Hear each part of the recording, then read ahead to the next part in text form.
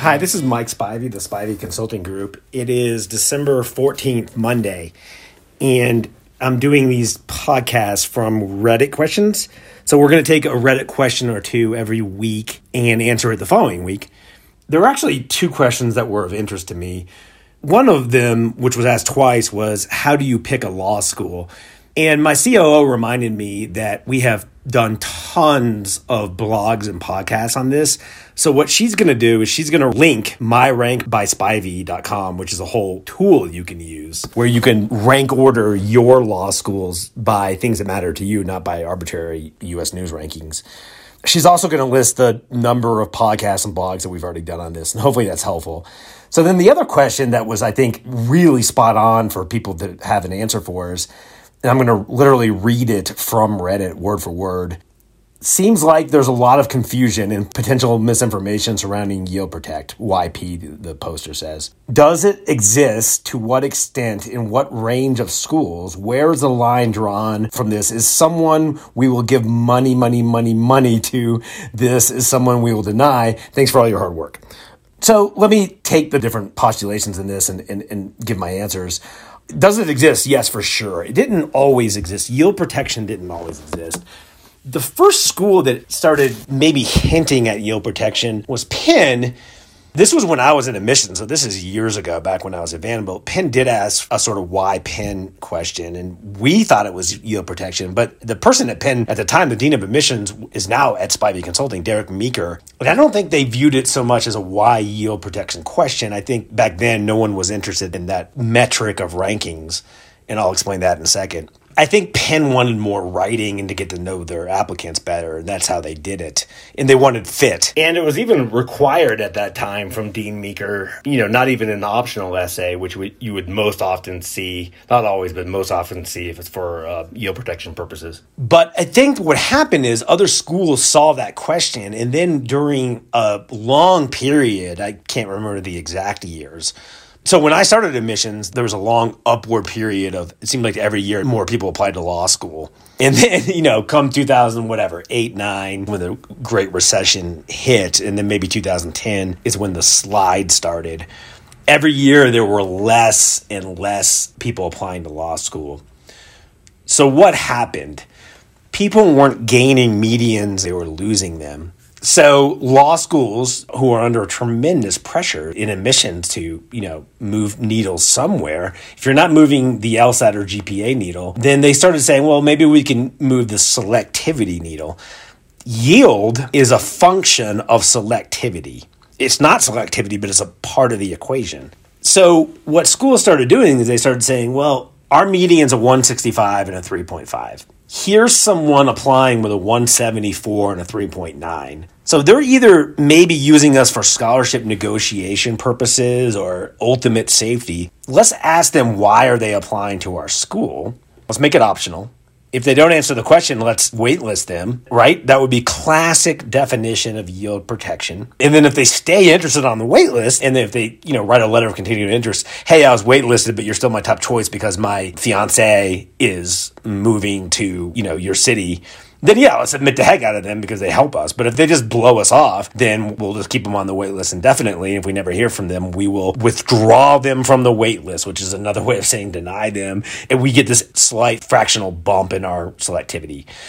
On a personal note, I've looked at the data pretty closely over the last many years, and I actually think yield protection is not a great strategy. I have the luxury of saying this without being a dean of admission, but I think that you're looking at such micro decibel places here that you'd actually rather just admit all the strong people and then if a few of them come, and by strong, you also want to read their applications and make sure they're not jerks or sloppy or whatever.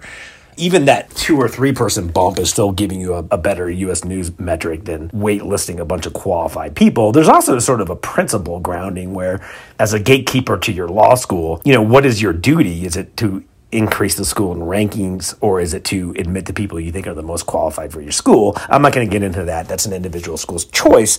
But that does get back to, does it exist? To what extent? So I would say that there are a few schools who just, don't worry about yield protection. And, you can look at the top 3. I think their default is if you're admitted to our school, the data and our brand would suggest you're going to come to our school. It may be beyond the top three, maybe a few others, but generally I think of that top three as not really caring so much about yield protection because their yield is so strong. And then you look at sort of the other end of the spectrum. There's a lot of schools, there's 199 ABA approved law schools, I believe.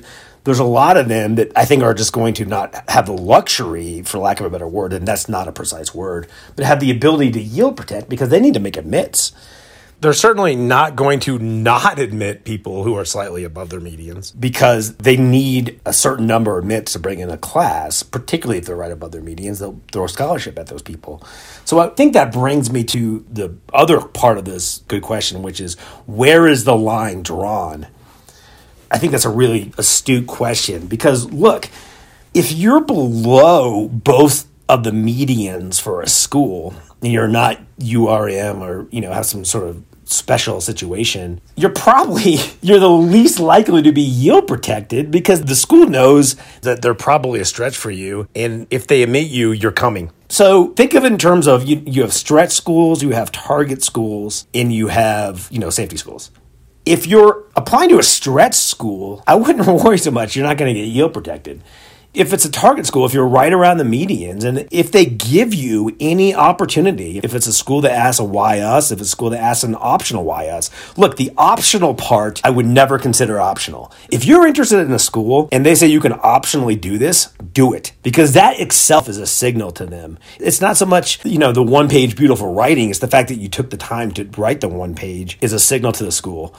And just to be clear, by answer everything optional, I certainly don't mean come up with a GPA addenda, an LSAT addenda, a diversity statement, etc. I just mean that there are specific schools, many, that say, hey, you can optionally do this specific set of questions. Why us? What's your favorite book, etc. And when they present that, I would always choose at least one and answer that. Certainly, if you're interested in a safety school, that's the most likely group to yield protect you. So let's say Princeton Law has a 169 median LSAT and a 3.8 median GPA, and you have a 174 and a 3.9. So Princeton Law is probably your safety.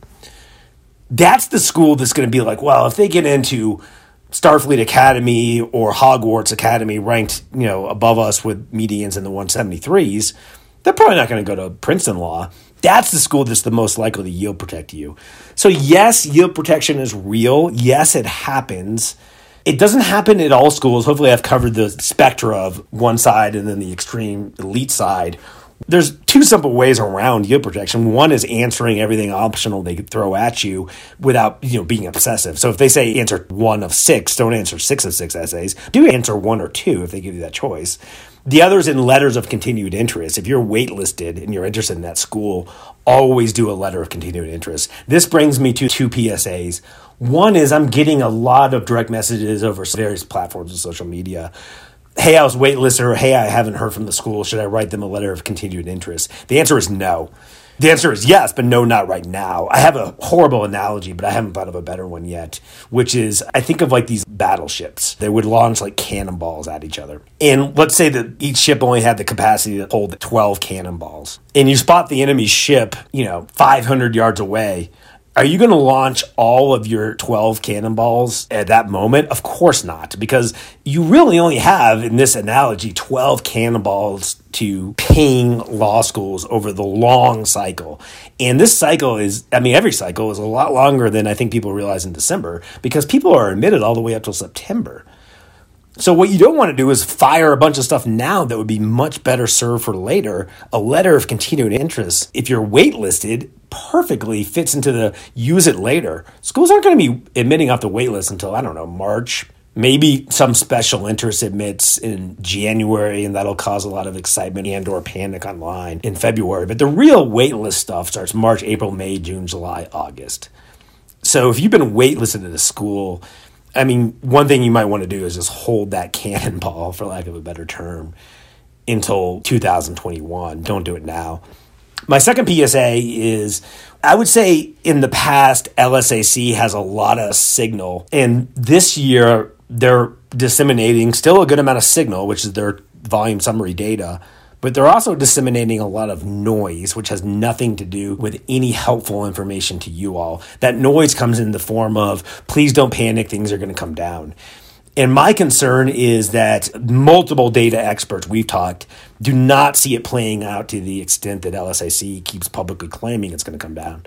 Yes, things are going to come down. We're not going to have a 110% increase in LSAT scores, 175 to 180, but we are going to have a disproportionate increase. LSIC recently said in the media that they project applications will only increase 10% this year by the end of the year. We don't see that at all. We think it'll be significantly higher. My point is, to the extent that it seems like a few, quote, experts, end of quote, or signaling to the applicant pool out there, hey, things are going to look normal, I wouldn't think of this as a normal cycle. I would think of this as, if anything, I need to look at a few more schools because all the data shows this is an extraordinarily competitive cycle.